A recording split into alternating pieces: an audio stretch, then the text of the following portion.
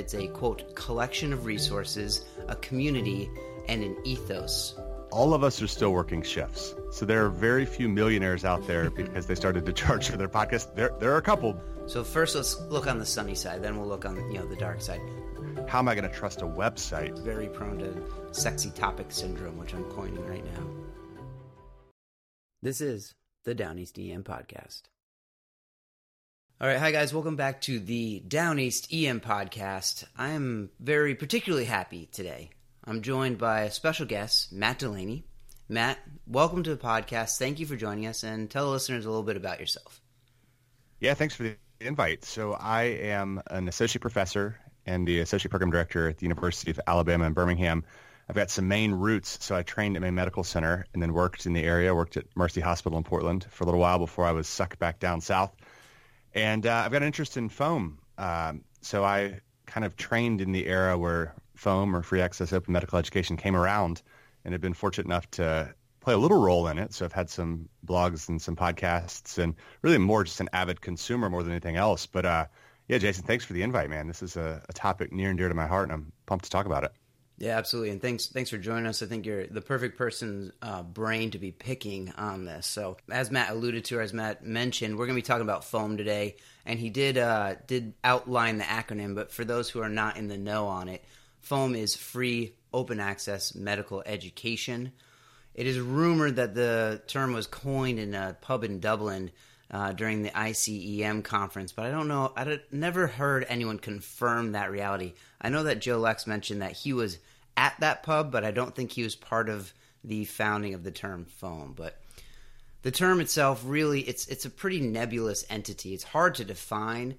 The Life in the Fast Lane states that it's a, quote, collection of resources, a community, and an ethos, which I feel almost confuses it more in my mind. It's hard to outline exactly what it is. So Matt, before we get into how foam works in resident education, can you tell me, for you, what is foam? Yeah, I've heard that same rumor that it started in a pub in Ireland, and that could be true. It's plausible, but I've seen foam grow, and I think for me what foam is really this energy, this movement to have really first-class, cutting-edge education that's accessible, that's open, both for people who want to make it. So if you want to be an educator or have a really good idea or just work in a community shop and have a topic that you're really pumped about, foam is accessible. You can get some stuff out there. And I think for us as consumers, it's typically free. It's typically open. And so this ethos, I've seen that definition before. It's a little bit weird, but I think it really is important it does kind of encompass what the foam movement is, which is just folks typically or primarily within emergency medicine pushing out really good educational content. Right. And I think that is interesting that you mentioned that it generally is free, but there are certain ones that kind of toe the line, right? People that are creating products like this, it's resource intensive, both in terms of your time, your intellectual input, and then the product that you're putting out there has an element of cost and resource intensivity. So some people are using, a small monthly subscription to cover the cost of production. And I don't know, what do you think? Does that still fit in the category? Would you still consider those resources foam? Yeah, that's where it gets really, really tricky. So I think absolutely to do consistently really high quality work, there's a cost. I mean, there's a cost to pay to get a SoundCloud subscription. If you want to host a podcast, you've got to pay something. If you look at some of the podcasts like MRAP that have paved the way for, I would argue, the foam movement, they hire dozens of people. I mean, you've got sound engineers and producers, and there's a big cost to run the website. And so foam, I think, is technically going to be a free resource. But when we're looking at who's pushing the needle for cutting edge education, you do see a lot of folks who now there's some cost associated with it, whether it's just to get CME or whether you have limited access to episodes. And so yeah, that's a fine hair to split. Some people come down really firmly that if it's not free and fully accessible, then it's not technically foam. And I personally disagree. I just think that there are going to be some inherent costs. I mean, there's opportunity costs, right? I mean, you and I are taking time out of our day to do this. And so I think this free thing is a really good thing to keep in mind, but I'm not a purist to the point that I would say, nope, I don't use a resource. I don't categorize it as foam if there's a cost associated, because I think that's the reality, is that things do cost money, and quality, you got to pay for quality sometimes. Right, for sure. And my line that I'd probably, the line in the sand for me is if you're profiting off the production, that's slightly different than, paying for sound production, paying for editing, paying for the access, the service that you're trying to distribute through. There's cost to your production, which you don't need to swallow if you're trying to create foam. But if you're getting a salary out of it, I feel like that should probably be disclosed. Yeah, and I mean, I know a fair amount of folks who work on podcasts, and I've worked on some podcasts that have the paid model, and all of us are still working shifts. So there are very few millionaires out there because they started to charge for their podcast. There are a couple, but I think most people really are saying, hey, can I do something I like? Can I consistently put it out there? And for me, I've tried to launch podcasts, and the consistency is the part that's really hard. It's easier to do it if you have somebody who can do the editing, who can run your website. And that stuff costs money. So I agree with you. I think that's that ethos of foam. If your goal is to put education out there, I'd say, sure, come under the foam umbrella. If your goal is to get rich, which very few people within this podcast asynchronous world, that's their goal, I could see that would be a little outside the boundaries of foam. For sure. And so the majority of this conversation is really going to be about how does foam fit into med ed, into GME, graduate medical education, and really we're honing in on our residents here. So we want to learn or talk with you about how to use foam appropriately for resident education. So first, let's look on the sunny side. Then we'll look on the dark side. Matt, what do you see as the advantages of foam? There are a couple of huge ones on the resident side and even on the kind of continuing ed side. So first off, it's open and easy to access. So when I sat down with my new interns last week, I said, let me pop up these 3 websites. These are high yield resources. They don't have to log in. They don't have to subscribe. So it's very easy to get.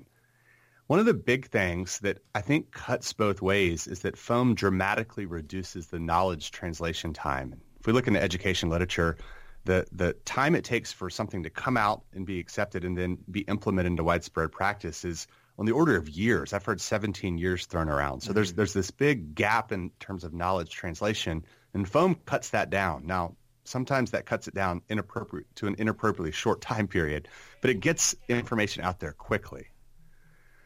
The other benefits that I've seen is foam has a very good layer of peer review, or at least high quality foam resources do. And this gets kind of debated and people kind of poo-poo, well, how am I going to trust a website? But if you look at, Michelle Lynn puts out Academic Life and Emergency Medicine, and they do a pre-release peer review process with 2 peer reviewers. And then after things are released, people can comment on the post, and that gives you some post-release editorial oversight. So actually the level of peer review you get with a high-quality foam resource, I would put past a lot of the core texts we use in emergency medicine where somebody just writes a chapter and sends it in.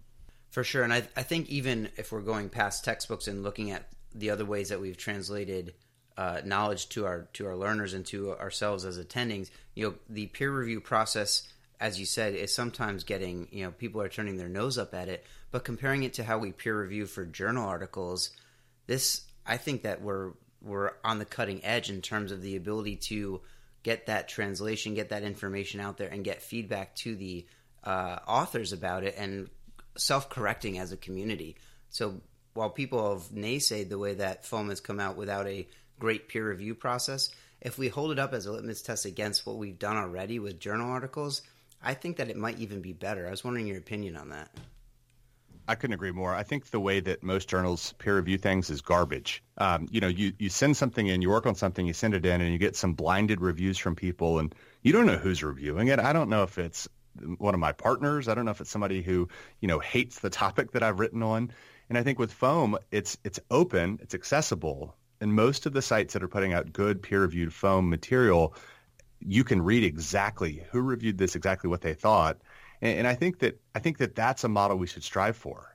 You take a lot of the kind of hidden aspects of traditional peer review out of the picture and say, hey, listen, let's just get this right before we release it to people. Or if we get it wrong, let's get it afterwards. And so, yeah, I mean, I've kind of just weathered the poo-poos of people who say, oh, this is just writing on a website. But I think what it's morphed into really is a reputable peer review process.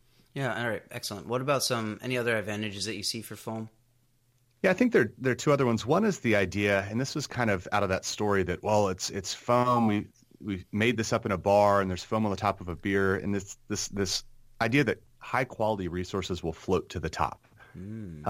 I think that that's largely true in foam. So there are a ton of different podcasts coming out, Tons of people have different websites, but consistently year in and year out, I think the high quality resources, we find them. They kind of rise to the top. They're the ones that everybody's kind of talking about. And I think that's nice. I mean, most of these don't have to get advertisers. So if you look at a journal, the big journals really have the highest number of people that are paying for ads. And I think you take that out of foam, and it's almost a fair playing field or an even playing field for resources to say, hey, if you got something really good you want to say, you can put it out there. You can get on Twitter and get 20,000 followers. Mm-hmm. So I like that. And I think the last benefit is that if you're an educator, if you're a resident or medical student and you're really passionate about teaching or want to explain something in a different way, all you really need is a smartphone. I mean, you could launch a blog or a podcast from a phone. So it's a very low barrier of entry. And that lets people kind of early in their careers or, again, as med students or residents really get in on this movement without having to kind of work their way up for years and years. That makes sense to me. I would have to agree. I think that sort of list is good, and it's going to get into that sort of double-edged sword when we start talking about the downsides. But just to sort of summarize what you're saying, you're talking about it being open and easily accessible to learners. It takes a process that is really behind the times in terms of taking something new, cutting edge, some new information and getting it to the patient's bedside. As you said, I've heard information about it taking 17 years. This is a much quicker transition time. And then there's definitely a pre and post peer review process, which you mentioned initially, probably just with your staff, and then afterward with the foam community, and how the good things float to the top. I actually have a little bit of a bone to pick with that slightly when we get into the downsides. And finally, you mentioned that there's just kind of a low barrier for people that want to get into these types of things, low barrier for entry as an educator. Is that fair? That's it, man. Yeah. All right, so we talked about the pros. We talked about the sunny side of it. And again, it's a double-edged sword, so let's talk about the downsides. Matt, what do you see as sort of the negatives of foam? I think there are three things or three holes that I personally have fallen into. The first one is I'll call it the appearance of quality. So there are some resources that have come, and some of them have gone. Some of them are still there that look really slick. So people are really good with web design or very good with kind of their sound design. So you hear it and you're like, man, this person knows what they're talking about. This is a high quality resource. And then when you really start to dig, the emperor has no clothes. There are several sites, there are several posts that I've seen where when you go to look at the sources and you kind of click on what they cite, the source actually says the opposite of what they've said. And so I think that, I think the foam kind of self-policing post-release editorial process helps with this. But again, I'm very susceptible to things that look cool or very slick. And so this appearance of quality, I think, can be a big issue. The other thing is the risk of early adoption. And we talked about this knowledge translation time. And I think you and I would agree that 17 years is way too long to realize that we need to kind of change how we take care of patients with sepsis. But I think one day after something's released may be a little too early in a lot of cases. And I work with residents. I know when I was a resident at Maine Med that I was a horrible early adopter. I would just hear something and immediately go and shift and try to do it. Yeah. And that's probably not right. In fact, most of the time that's not the right way to do it. I think, really sexy, dramatic topics. I mean, we're all talking about ECMO now. You can't listen to a podcast that doesn't mention ECMO. We don't really need to do ECMO that often. Most hospitals, you can't do ECMO that often. And so, this risk of early adoption, I think it's either clinically we're adopting it too soon. We're rolling things out before they're ready for prime time, or even educationally. I like ECMO. I think it's kind of cool. But if I'm a third-year resident, I don't need to be reading everything I can get about ECMO. I need to be learning about the bread and butter stuff as well. And so, early adoption, again, you don't want to be the last person to start doing something, but being the first has significant risks. And I think foam kind of pushes a lot of us naturally towards let's be some of the early adopters. Absolutely, yeah. I think, as you mentioned, we need to be able to translate our information out on important topics like sepsis. And I thought you were going to go down the sepsis cocktail road as an early adoption example. There was such a buzz about that, right? The sepsis cocktail worked great in that single study done by the author who created the cocktail. And foam proliferated the idea anyway, even to where it was going out to people that weren't really even in medicine or medical education. So I think that's an example of where it can spread like wildfire. If the foam community gets a hold of it, it can get out there quickly. And as you said, residents are prone to an early adoption there. I never saw someone recommend or go down the road of trying to do the sepsis cocktail, but I think that's an example of where a topic can really spread without great backing for it. Oh, yeah. I mean, the history of medicine is littered with things that we thought were a really good idea that turned out to not be a really good idea. I mean, sepsis alone, when I was a resident, everybody got Zygris, the activated protein C, and this was kind of in the early days of foam, and this was getting pushed out there, and it's off the market now. I mean, I think we're killing people. And so, yeah, I mean, you just look at anything that gets a big push, especially now in the era of social media. I think we have to be careful. Are we getting on the train too early? Mm-hmm. And coming back to the pro side of that, though, if you really paid attention and stuck through using that example, there was a great deal of backlash or whatever term you'd want to use, counter argument against the use of the thiamine vitamin C cocktail, because it was such a small study, such a huge effect size that it needed to be validated. So you can see the two sides of the coin there, and that sort of peer review process, that post-production peer review, really came to light in that example as well. Yeah, I mean, and sepsis is a great topic because we have so many septic patients, but there are cases where early adoption is really important. When the process trial, when we got the data that said that the original Rivers trial had parts of care that we don't need to do, we don't need to put a central line in everybody. We don't need to transduce CVPs in everybody. That needed to come out. I mean, that was stuff we were doing that was likely harming patients. It was certainly extra care. And that was a good time for the foam world to push out and say, hey, this thing we've done for years, we should stop doing. And we've stopped that. And I think that that's it can be good to get that message out fast and furious, but not all the time. Right. Okay. And so appearance of quality, a shiny new toy that has no depth to it, no quality after the top layer, the risk of early adoption. Any other downsides of foam? Yeah, the other big downside that I run into a lot is termed filter failure. And it's the idea, I really like foam, and I've got different ways that I get it kind of pushed to me and I can pull information, but it can get overwhelming. If you pulled up my phone right now and looked at my Feedly app, there's probably 200 different posts that I haven't read. And it's hard for me to consistently keep up with the resources that I really want to follow because I personally just follow too many.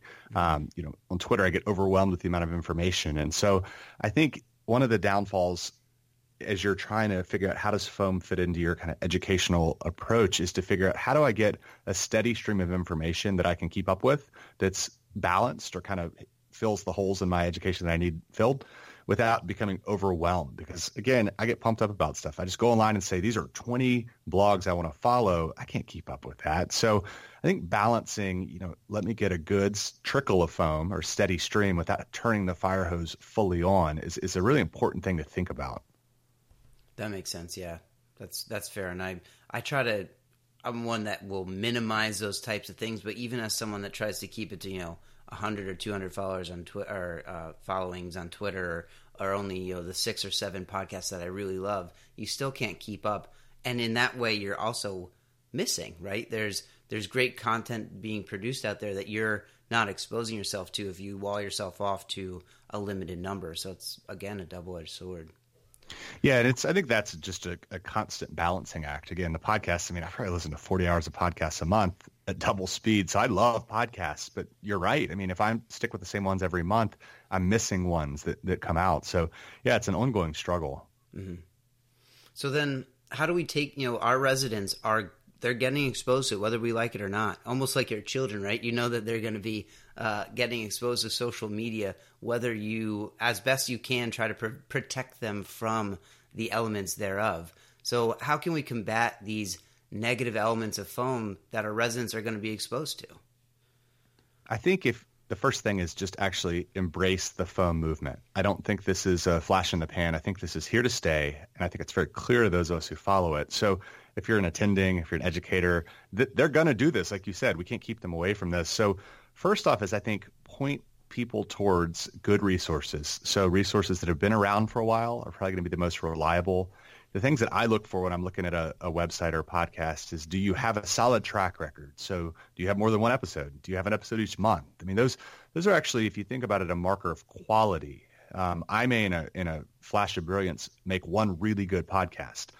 That's totally different than Rob Orman, who puts out 4 really good episodes every month. And so, the quality, can you consistently bring out high quality material, I think is important. The peer review structure is important, and this is a little harder to figure out, especially with podcasts. But for a lot of sites, so Rebel EM does a very good job of having a very clear, open peer review structure.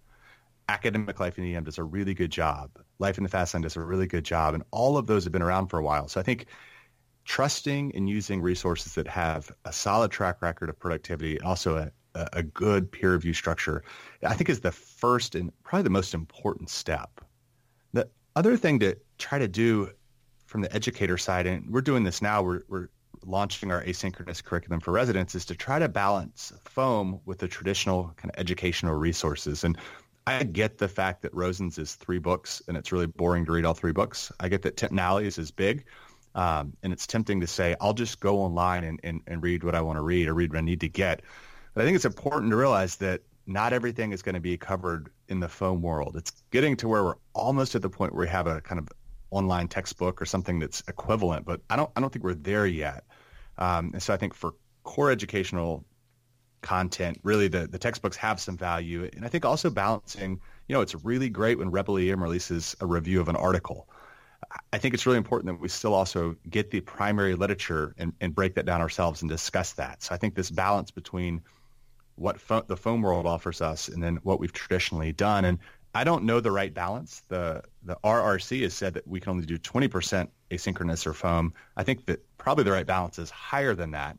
But I think that there is probably some value still to doing what we've always done and then kind of blending, transitioning into this foam world. For sure.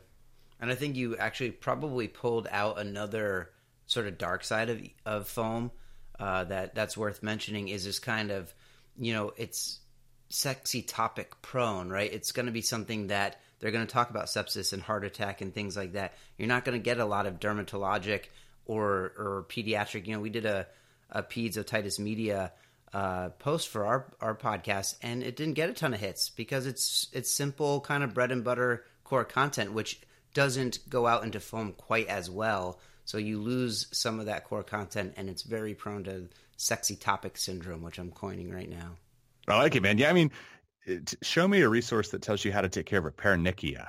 I think I got out in practice before I saw a paronychia, and I was like, I'm not familiar with what this is. And so you're right. Yeah, stuff we see, otitis media, stuff we see all the time. It's very important to talk about. It's hard to get, all the listeners. It's hard to get such a groundswell for that when really that's way more practical than a lot of the stuff that gets tons of hits. For sure. All right. So in helping our residents, we're going to kind of lead them to water, right? If you want them to find the high quality resources, you don't just give them a browser and let them go, but you lead them to the ones that you believe in, good peer review, solid track record, trusted resource. And then you're going to take that, mix it in, stir it in a pot, balance it with your traditional reading, and then anything else that we need to do to help our residents appropriately use foam. What I've tried to do is be very clear with, this is how I get the information, and this is how I think you can avoid that filter failure of being overwhelmed. And so for our residents, I say, get something that's pushed to you. And we use Journal Feed. It's a free email. We can give you the links. But every day you get one article, a synopsis of an article emailed to you. So you're getting information pushed. And then we get them set up on Feedly, or an RSS feed reader. And so we say, here, we want you to pick out of this list of 10 different resources, pick a couple of these, and this is going to be your pull information. So every day or once a week, you log in on your phone, and these are your resources. And then let's pick a podcast or two. As a program, we have 2 that we listen to. And so we kind of start out by saying, here's the kind of framework of pull and push information. These are the resources we think are high quality. And if you want to go above and beyond, that's awesome. But when we build that core, here's the information we think you need to get, it hopefully buffers a little bit against this filter failure, because that's a consumable amount of information. You're not getting overwhelmed with what you're getting on your phone each day. Yeah, Matt, that's perfect. Perfect explanation, I think, of sort of ways to lead our residents into and introduce them to foam, which I don't think they talk enough about. We kind of just say, have at it. Here's your textbook, here's your curriculum, and we'll see you weekly to do so. How you learn outside of that is up to you. I think we, as educators, should take the onus on that and show them the world and show them how to assess it and access it. And I think that's a great approach that you outlined there. But so as we kind of come to a close, Matt, let's set up a hypothetical here. You, Matt Delaney, you draw the golden ticket, and it's in a magical world I created. You alone get to dictate how the future of foam plays out, and you craft medical education how it will be for the next 15 years. What future do you craft, and specifically, what role do you see foam playing in that future? Yeah, it's a great question. The first thing I would do is throw out the golden ticket. I don't want to be the guy that calls this shot at all. But so anyone that wants a ticket is welcome to it. The two things that I really would love to see, and I think we're moving that way, is I'd like to get rid of in-person lectures. I think the model of I come in or my residents come in and sit in a chair for 4 hours on Thursday and listen to me or somebody else talk, I think it does not educate well. I think there's a value in in-person meetings, and that's a lot of this kind of flipped classroom movement. You get the resources ahead of time, come in and we can kind of talk about it, discuss it, go through cases. But I would love to see the days of you watching me click through a PowerPoint die. I just don't think it's that helpful. And the RRC, again, we can do 20% of didactics that way now. I don't have any back alley knowledge, but my impression is that as we get this down better, that number should creep higher.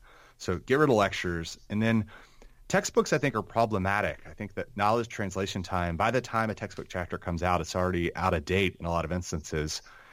We talked briefly. I don't think that there's currently a resource out there in the foam world that can replace a textbook, although there are several sites, there's several resources that are getting close, and there's some stuff on the horizon that I think will get there.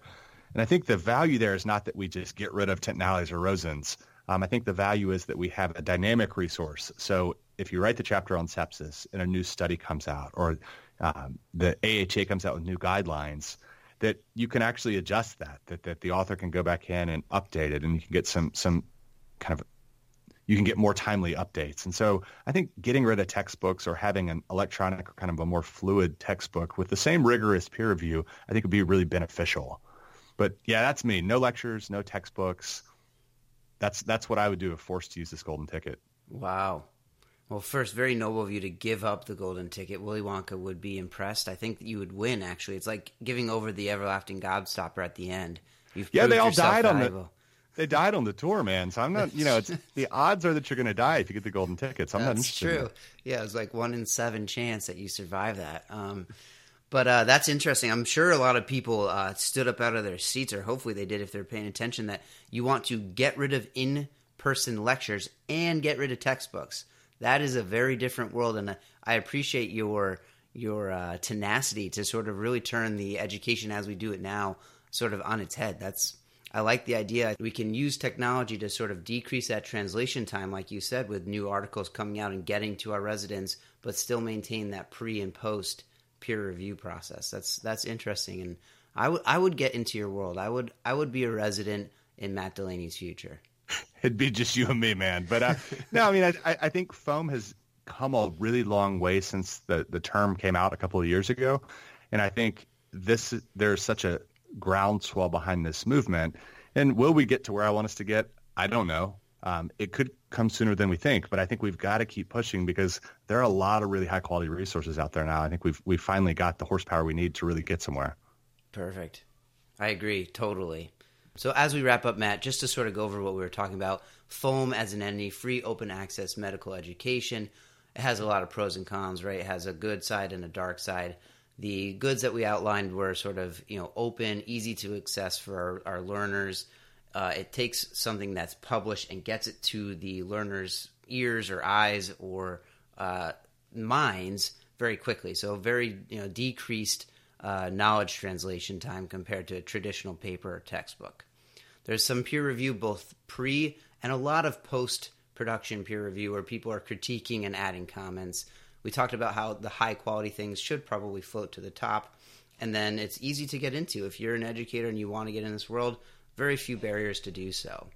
On the downside, the negatives, you can have a shiny new, podcast with a great introduction and a lot of cool sound editing with no depth, no quality to it. It's going to possibly lead to us adopting things earlier, things that may not, that need more vetting, like we talked about the sepsis cocktail. There's so much to it that you can kind of get lost in the mix and not really see the quality things. Talked about filter failure. And then we talked about sort of the sexy topic syndrome, where it's not conducive to learning some basic medical education.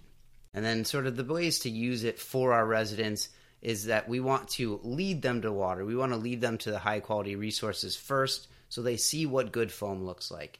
And we want them to sort of mix that in with their traditional learning.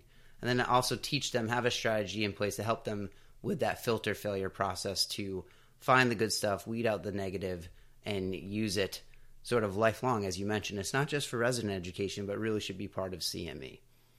Is that fair? I couldn't have said it better. Perfect. Well, Matt, you are a pleasure to talk with. I can't wait to live in your world 15 years from now when there's no in-person lectures and the textbooks have all been thrown away. Until next time, guys, thanks for joining us. Matt, thank you for your time.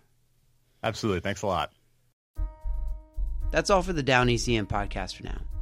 If you like what you hear, please hop over to iTunes, throw us some stars, give us a review. It really, really helps us. Also, we would love to hear your ideas about how we can make the podcast better, any topics you like to cover, anything that you think would help your listening experience. You can check out more of what we have to offer at our blog, downeastem.org, and you can follow us on Twitter, where our handle is @downeastem. Until next time.